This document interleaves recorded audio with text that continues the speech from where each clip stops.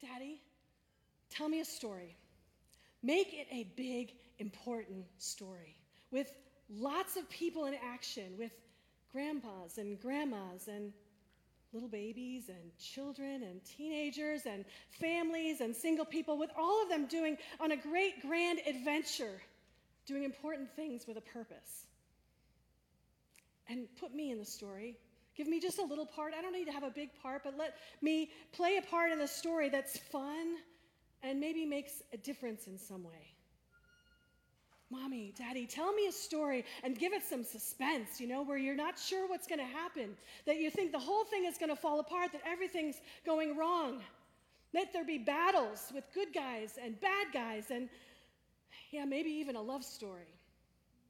Let there be some troubles, some hardships, because otherwise it wouldn't seem real. In fact, some people can even die in the story, but let them die well. Let them die doing something important and right and good, and then let everyone weep and cry when they're gone because they loved them so much. But then, Mom, Dad, make the story end well. Let the good guys win in the end, and everything work out all right, and everyone give each other a big hug, and then we all go home, and we're tired, but that good tired that you feel after putting in a hard day's work and feeling rested, and you put your head on the pillow and you fall right to sleep and you have only good dreams. Mommy, Daddy, tell me a story like that and make it true. Make it true. I think we'd all like a story like that, wouldn't we? Isn't that the story that's in all of our hearts? In fact, I think it's probably the theme of most Hollywood movies that have been real hits, real classics, that have that aspect of the story. And why is that? Why is that? I think it's because there's something in us that says that's what the story should be like. That's what the story is meant to be. It doesn't have to be perfect. It doesn't have to be without pain or struggle, but it should involve us all. It should have a grand purpose, and the good should win out in the end. It's deep within every single one of us to be part of a good story, of an important story. And I've got great news for you today. You're part of a really big, wonderful, important story. You are. Every one of us in here. It's the story of God, and it goes all the way back to creation, when He created us and thought of us and made us to be like Him and to be in relationship with Him. It's a story about how He loves us so, and how He's gone to great lengths all throughout history, and He's still going to great lengths right now to draw us to Himself, to be in relationship with Him and be our friends. It's a story about how He sacrificed everything so we could be with Him and know Him. It's a big, important story.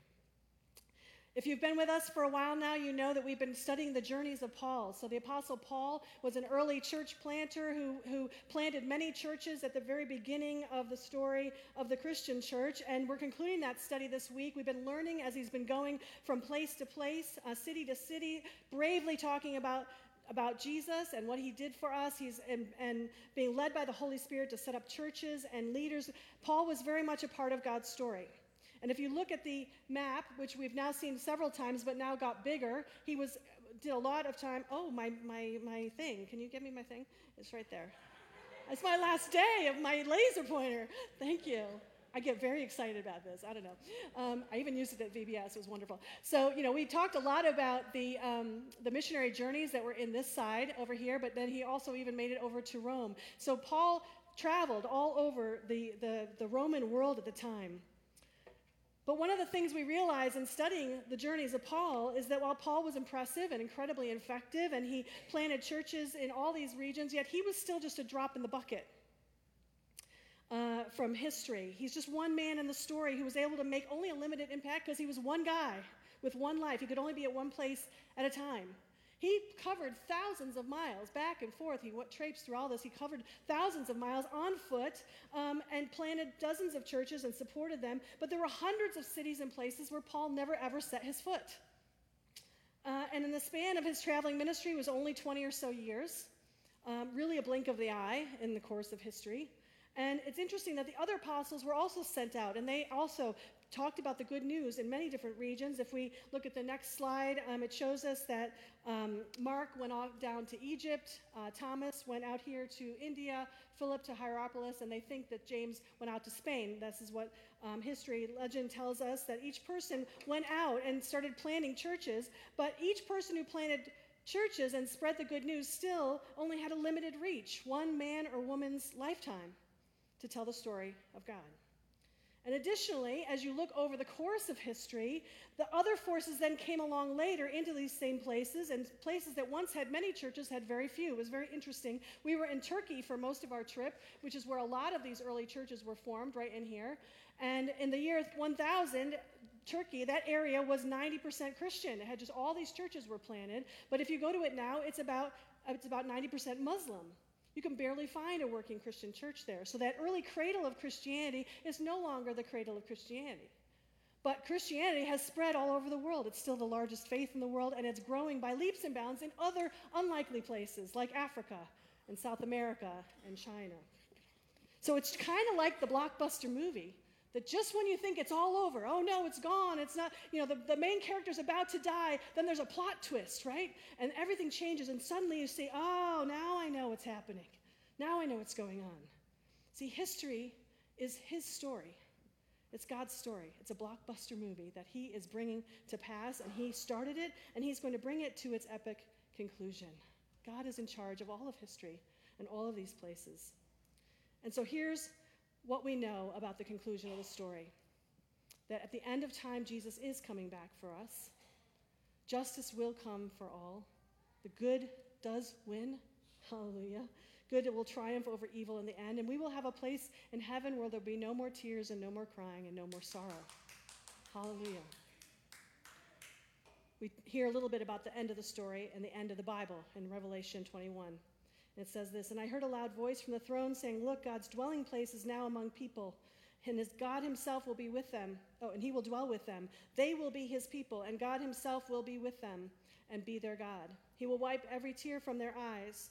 There will be no death or mourning or crying or pain, for the old order of things has passed away. He who was seated on the throne said, I am making everything new. And then he said, write this down, for these words are trustworthy and true. And so here's what I really want us to know about the story as we conclude our study of the journeys of Paul. I want you to know that there's a place for you in the story. For every one of us, there's a place for me and there's a place for you. It starts with us. I've been saying it, and I hope you've been starting to absorb it, that Christianity is a passed on faith. God, first of all, calls us, and he may be calling you this morning. You may not know him. You may not be even sure about any of this Christianity stuff, and that's awesome. That's fine. But God is calling to you, I believe, and I pray that you would simply listen. Take some time in your life to listen, to see if he's there, to hear if he's present, and if he's talking to you. He wants you to be part of the story, too. He's inviting every one of us into his story. But if you hear the story, and you believe it, and you receive it, and your life is changed and transformed by the Spirit of God, it's not just for you. Because then it's going to burst up in your heart that you're going to want to tell someone else about what Jesus did for you. And it may cause them to then want to receive the story for themselves. And then it will bubble up inside of them, and they're going to want to tell someone else about what Jesus has done for them. And the story will go on, and it's like embers bursting into flame. We will be part of a great cloud of witnesses, all attesting to the power of the story of Jesus Christ, who died for us and loves us and walks with us. Hallelujah. Do I get it? Amen for that. Amen. The story started back in the first century Rome, carried on through the Middle Ages, the Reformation, and to today in our 21st century, because it's such very good news. It's so compelling. Could not be denied and has to be told. And this is the good news, that God loves you, that he created you to be in relationship with him. And he sent his son to die for you so that you and I could live in relationship with him. That's it. It's as simple as that. You want to be baptized? That's all. You don't have to go through a lot of hoops. The baptism class isn't a whole lot of things you got to learn. It's just you believe in Jesus and that he died for your sins. That's all. Amen. Then be baptized. Come and know him. And we get to be part of his kingdom story on earth. That's what we get to be part of. And the story keeps going on. And I want to just say this morning that each one of you is necessary to the story, that he has a place for you already in the story. You're part of the chain that carries on from the beginning of time. And I want each one of us to be able to be part of the story. And here's the thing. He won't force you to be part of his story. Even if you're a believer, You may be very busy with other things. You may decide that, you don't want to get too involved. It's too much. I got things to do. And if you want to opt out, that's fine. God will never drag you into his story. He will love you and he'll be with you, but he will never drag you to be a participant in his story. But if there's something inside you that says, yes, I want there to be a purpose in my life beyond just waking up every morning and trying to get through the day and the week and the year. I want to be part of a grand, important story that's bigger than myself, and I want to be part of what God is doing and transforming people by his Holy Spirit. I want to be part of that. Then I invite you to jump into God's story. Say, here I am, God.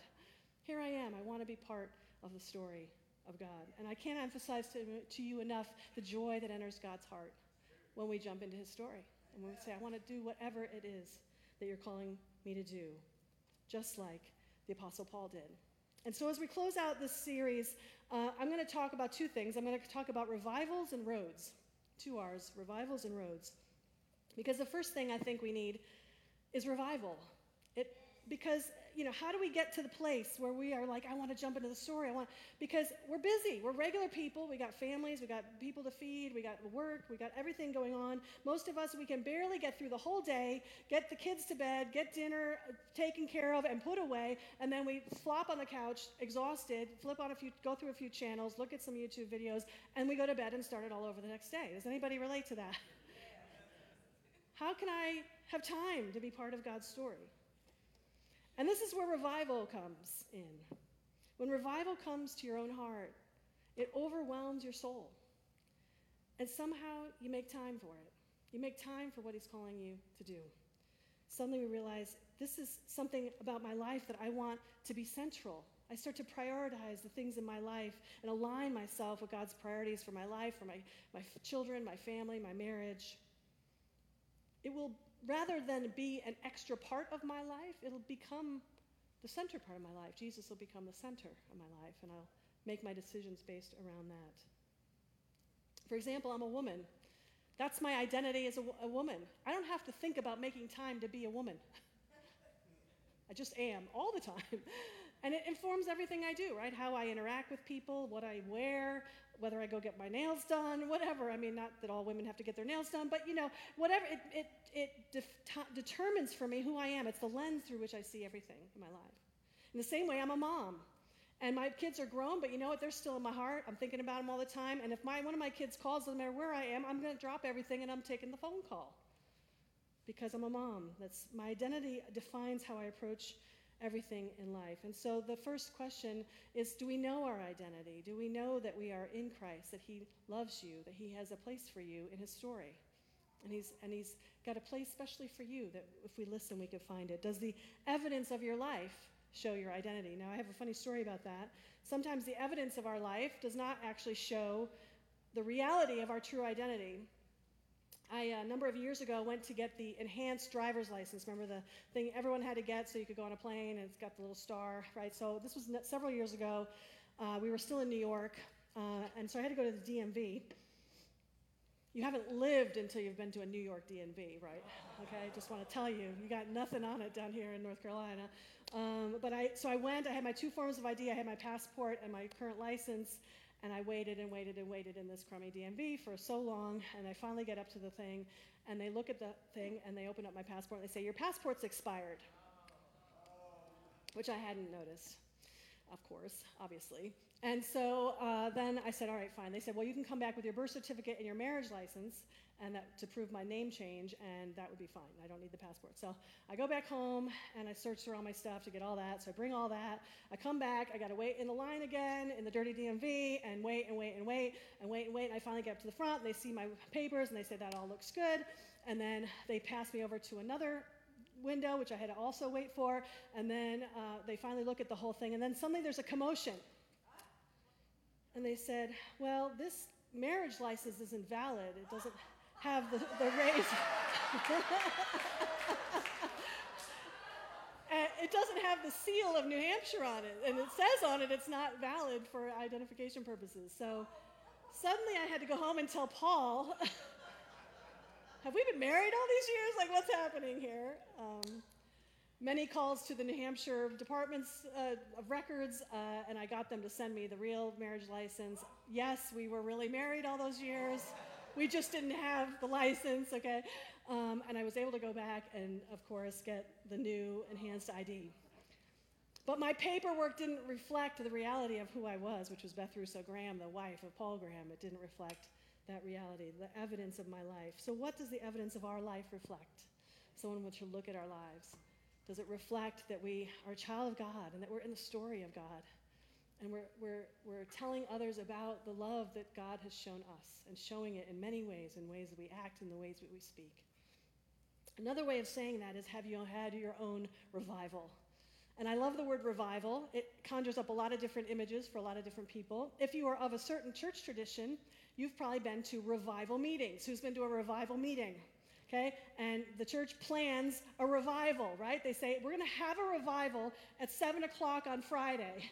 And what that means is they're going to have a special speaker, maybe an evangelist or somebody, and they're going to have great music, and they're going to have prayer for people to receive Jesus, and there's going to be Holy Spirit. There'll be a lot of whole stuff going on, and lots of people get saved at revivals. It's an awesome thing. But I always thought it was a little bit funny to say, I'm going to schedule a revival for a certain time and date and a place. Because a revival is a work of the Holy Spirit. It's something that he does. We could be having a revival right now, and we didn't even call this a revival meeting. It's when God comes to our hearts and starts to move in a way that he hasn't moved before. He starts to show himself to us, and he starts to fill us with his presence, and there's a joy, and there's a commitment of our hearts to him, a fresh filling. We talked about a fresh filling, that this morning we're to receive that fresh filling of the water of God's presence. That's revival when that happens, when you have a moment of a fresh filling of God. And all of us, whether we are followers of Jesus or not, or whether we've been following Jesus for a long time, we can invite God to do a revival work in us. It's an invitation we can ask. We can continually try to make our hearts hospitable to the presence of God. Every one of us gets dry and cold, busy, maybe even cynical, and we need the softening of the Holy Spirit. Jesus talks about the different soils, rocky soil, weedy soil, rich, fertile soil, and how the plant grows depending on the kind of soil the seed is planted in, right? Yeah. Only the rich, fertile soil does the seed grow into a beautiful plant. Are we making rich soil in our hearts for God? Just allowing him to come. An old-style evangelist, Rodney Gypsy Smith, at the turn of the century, said this: people would beg him to come and have a revival. And this is what he would say to them. He said, go home, lock yourself in your room, kneel down in the middle of your floor, draw a chalk mark all around yourself, and ask God to start a revival inside that chalk mark. And when he has answered your prayer, the revival will be on. Amen. It's amazing to me how God works together, what Charles says up front, which I never have any idea what he's going to say. No, sometimes I have a little idea, but usually not much. And he was talking about how, it's not that the Holy Spirit is here, it's in here. This is kind of what Gypsy Smith is saying here, that it's the Holy Spirit does the work first in us. And that's how revival comes, one by one by one. It starts with us. Something like this also happened to Isaiah. Let me read to you from Isaiah 6, very great passage from the beginning of this chapter. And Isaiah says this: in the year King Uzziah died, I saw the Lord. So he had a vision. He was having kind of a vision of the Lord, high and exalted, seated on a throne, and the train of his robe filled the temple. And above him were seraphim, each with 6 wings. With 2 wings they covered their faces, with 2 they covered their feet, and with 2 they were flying. And they were calling to one another, holy, holy, holy is the Lord God Almighty. The whole earth is full of his glory. And at the sound of their voices, the doorposts and the thresholds shook, and the temple was filled with smoke. Woe to me, I cried. This is Isaiah speaking. Woe to me, I am ruined. For I am a man of unclean lips, and I live among a people of unclean lips. And my eyes have seen the King, the Lord Almighty. Then one of the seraphim flew to me with a live coal in his hand, which he had taken with tongs from the altar, and with it he touched my mouth and said, see, this has touched your lips. Your guilt is taken away, and your sin atoned for. And then I heard the voice of the Lord saying, whom shall I send? And who will go for us? And I said, here am I. Send me. Send me. See, Isaiah had a revival in his own chalk circle. He saw God, first of all, for who he really was, his holiness and greatness, and how his hand was over all of life and all of history and his story. He also saw himself for who he was, that he was a man of unclean lips, that he needed to be cleansed by God to bring him into his story, and he allowed God to touch him and take away his sin. And then interestingly, at the same time, a burden was birthed in his heart for the people around him. He said, I live among a people of unclean lips. See, this is a common thing that happens. A missional seed was planted. This is not just for me, but it's for everyone. It's for all people. Let me help them find you. See, this is typical of revival. We don't not only get excited about our own faith and our own walk with God, but we have a burning desire to help other people, to love other people, and if possible, to show them Jesus the way we've been able to see Jesus. Isaiah's response, send me. I remember when I was receiving kind of my calling to go into full-time ministry. I had been a very active volunteer for many years, and but I realized God had said to me, are you ready to jump in with both feet? That was kind of the word I kind of heard in my prayer time, and I was like, yes. And so I enrolled in seminary, and I hadn't quite started seminary yet. It was coming up, and I had a dream. Now, I don't have a lot of sort of, prophetic dreams. Most of my dreams are pretty wacko, like everybody else's dreams. But once in a while, I have a dream that I just know is God. And so this was a dream in which I was sitting and I was just chatting with one of my friends who's a pastor in our church. His name was Tom, and we were just talking about how wonderful it is to know God and then to be able to take that love and just pour it on others and to help other people and tell them about Jesus, and what a privilege that was, and what a joyful thing when we see the Holy Spirit start to move in someone else's life. And we're having this whole conversation, and in the dream I'm caught up with this incredible desire, and I just shout out in the dream, God, I will go wherever you want me to go and do whatever you want me to do. And then I woke up, and that was the dream. And I just know that was a personal revival for me. It was like my moment of saying, here I am, send me. Whatever it is you need me to do, I'll do it. It's like Isaiah's response. It's a revival moment. This is what the Apostle Paul meant when he said, Christ's love compels me. He had received the love of God, a revival from God, and then he just wanted to give it out to others. And so I believe that God wants a revival for all of our hearts today. Something that will cause us to say, I want to be part of your story. Now, it doesn't mean you're all going to be in full-time ministry. There's many, many different ways we serve God and help his love to be shown in the world, to be a light for him. But it's a desire that will come as we receive him, as we find him. It's the automatic next step. Yes, Lord, let me do what you have called me to do. Let me walk the path you have for me. Which leads me now to my second point. I was talking about revival, and now I want to talk about roads. There's a Roman saying that we learned while we were on the trip. But this, again, for those of you that are new, this is all of these. This last 6 weeks have been on a trip that Paul and I took many years ago to visit Turkey, Greece, and Rome, and following the paths of the Apostle Paul in many of the cities there. And there was one thing we learned on the trip is that there's a Roman saying that says "Via est vita," which means the road is life. And they said that all the time. It was a very common Roman saying, and everywhere we went, there were Roman roads, and there was just very distinctive. There's a few pictures here. Everywhere you go, you say, those are the Romans made that road. Go to the next one, and that you see just the little bits of remnants of them. Sometimes a lot of it's left, sometimes just a little bit. You can go to the next one.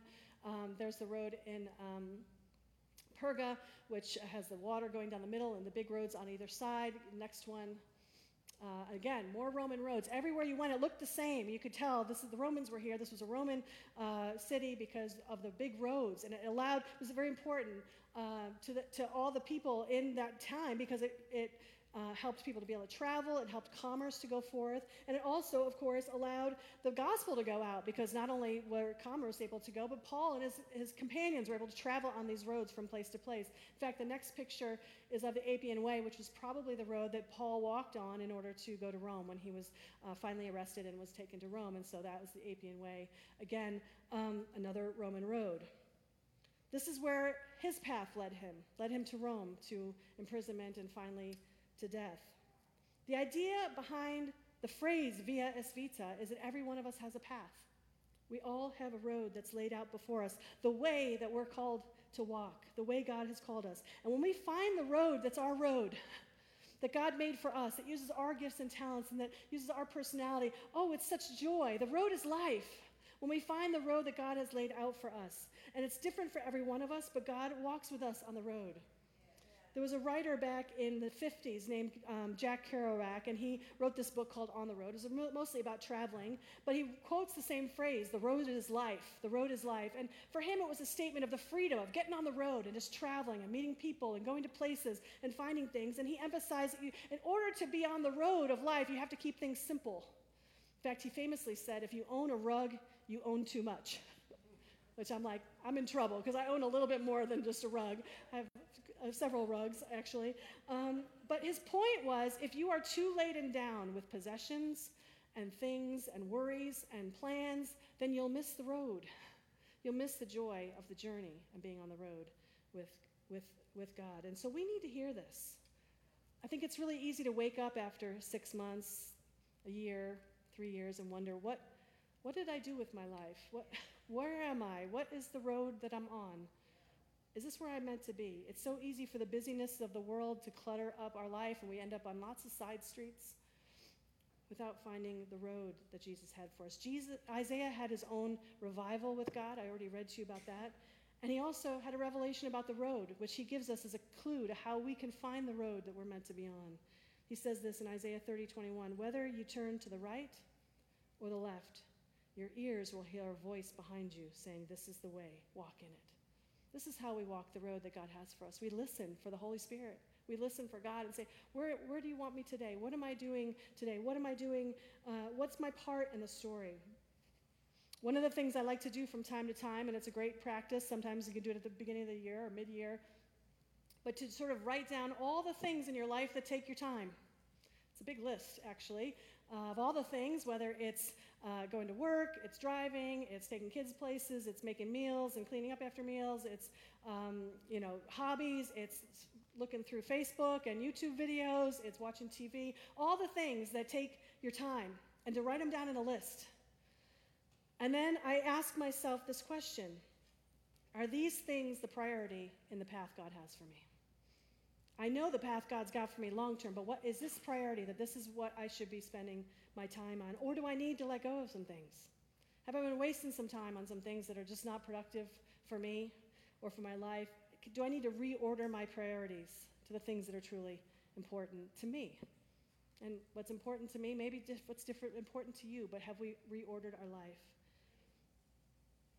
See, we have to let go of things, not hold them so tightly, whether it's our physical possessions or even our plans and our schedules, so that we can be free to go where God wants us to go. So we can be free. So may you and I walk the road before us, playing our part in God's story, all the way to the end of our lives, and may we end well. At the end of his life, Paul penned these words to his disciple Timothy in 2 Timothy. I am already being poured out like a drink offering, and the time of my departure is near. I have fought the good fight. I have finished the race. I have kept the faith. And our trip following the journeys of Paul, we ended in Rome, which was where Paul was on house arrest and eventually was killed. And we had the privilege of standing in the place where they believe Paul was beheaded. I'll show you a picture of it here.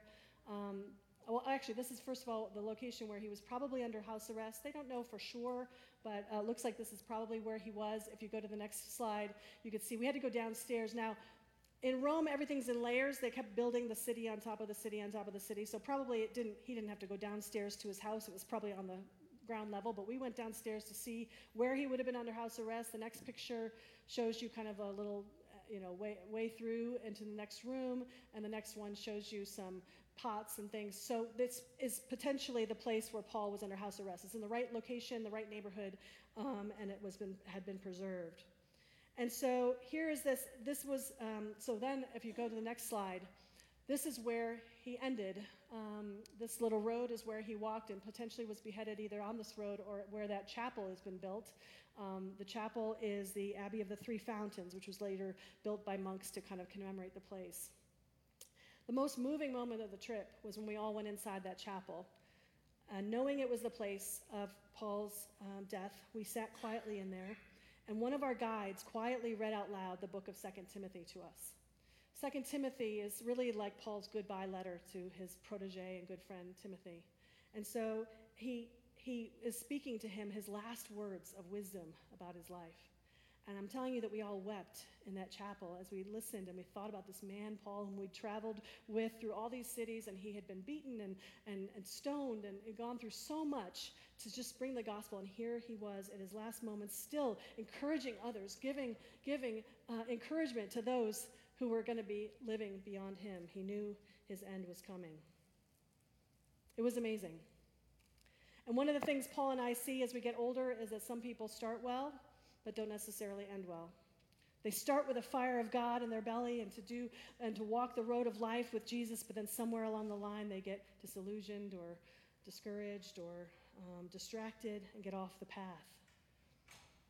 Paul ended well. And then there are others that we've known who have walked the way of the Lord all the way to the end of their life. And I don't have to tell you that we have suffered a loss in our congregation this past month in the man of Mike Honeycutt, and I'm so grateful that you guys are here today. It's going to make me cry as I talk about this. This was already in here before I knew you were coming. But Mike Honeycutt to me is an example of someone who ended well. And he's not ended. He's in heaven. He's having a good time with Jesus right now. But he ended this life well. Come on.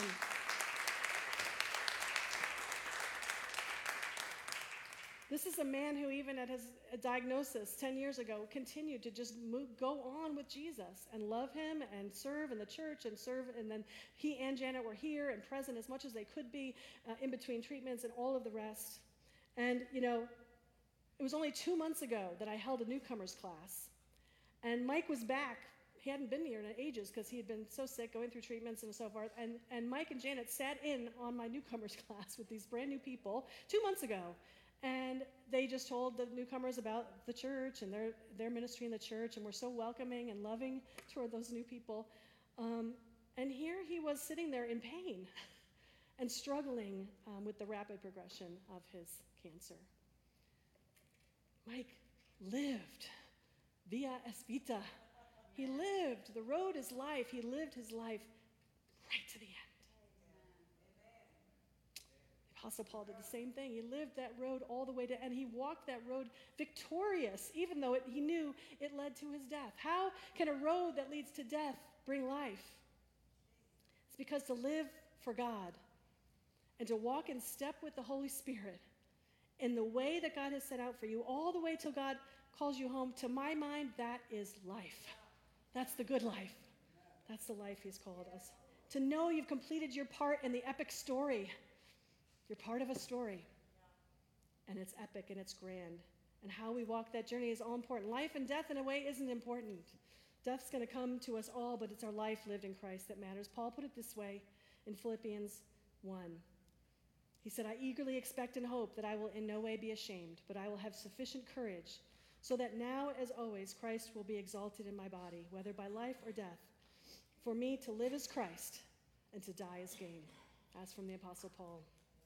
I have a feeling if the Apostle Paul were here right now, and he knew that we just did a whole series on all his journeys and all the churches he planted and all the things, and we were finishing up, he would likely say to us, why are you looking at what I did? That was a long time ago. He would say to us, the better question is, where are you on your journey? What are you doing right now in our culture, in our world, to spread the light and the love of Jesus? This must be where we end. It starts here within us. I talked about the chalk circle. Will you draw a chalk circle with me? And ask God, will you start the revival in me? Can we see the greatness and glory of God and his love for us and how much he has changed us, and also see how much we need him, how we are people of unclean lips, as Isaiah said, and we receive the cleansing of God. And then can we also realize we have something to give to others who may also be seeking cleansing, to be ready to offer ourselves to God. So I want us to take a moment right here. I'm going to ask the band if they would come on up and ask the question, what's standing in the way of you asking God, do a revival in me, God? Right here in my seat where I am. We didn't call this a revival meeting, but you can do revival whenever you want. And I ask just a few questions to kind of get you thinking what might be standing in the way. And it could be doubt. It could be very much that you're not sure this is all real, and I understand that. I understand that. One of the things we can say to God is, I believe a little bit, help my unbelief. Give him whatever little faith you have, if there's any. And even if not, give him all your doubts and say, I'm willing to hear, willing to listen. Open up yourself to him. It could also be fear. I know many times when we offer ourselves to God, we think, or if we think about offering ourselves to God, we think, what if he calls me to something really hard? What if he makes me a missionary to Africa? I don't want to do that. And I just want to say to you that God knows you and he knows your heart. And if he were to call you to something really outside the box, there would be birthed in you a desire that you couldn't deny. And he would just take you there by his Spirit. And you'd want to do it, whatever it is. Some of us may be filled up with the worries of the world. I've got too much going on. I got my kids, I got my work. I can't be thinking about all this right now. And all I can say to you is seek ye first the kingdom of God.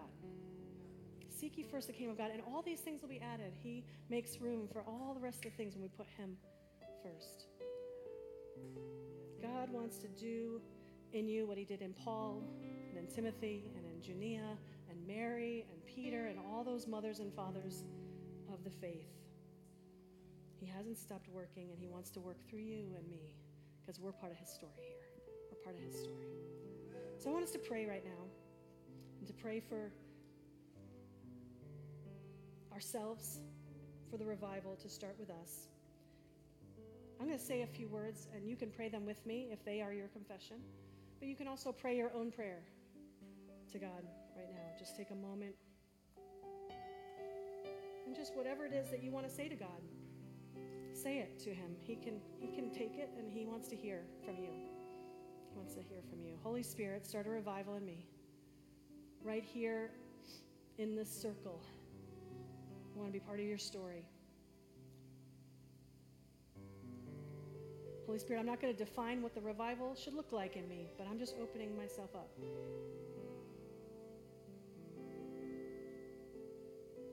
I want to follow you. Help my unbelief, Lord. Grant me faith. I'm giving you my doubts and my fears and my worries.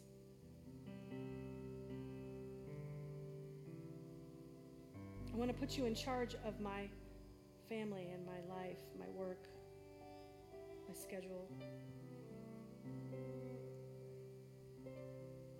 And I know you love me, Lord. So I'm drawn close. I'm drawing in close to you, Lord. Glory and praise and honor to you, Jesus.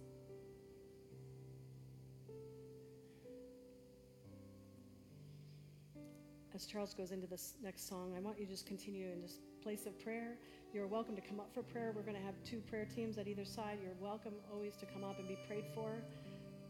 Maybe you want to have someone else pray with you that a revival would start in your own heart.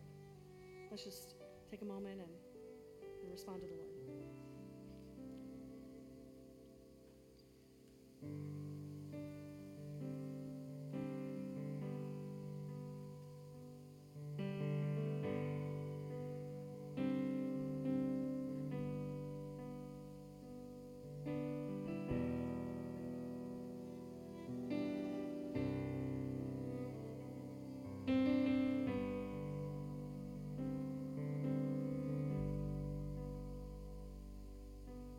God of our mothers and fathers, come now and move among us. What you did before, come and do once more. We want to be a part of your story. God of our mothers and fathers, show your glory into your sons and daughters. What you were back then, come and be again. We want to see your power in our presence. In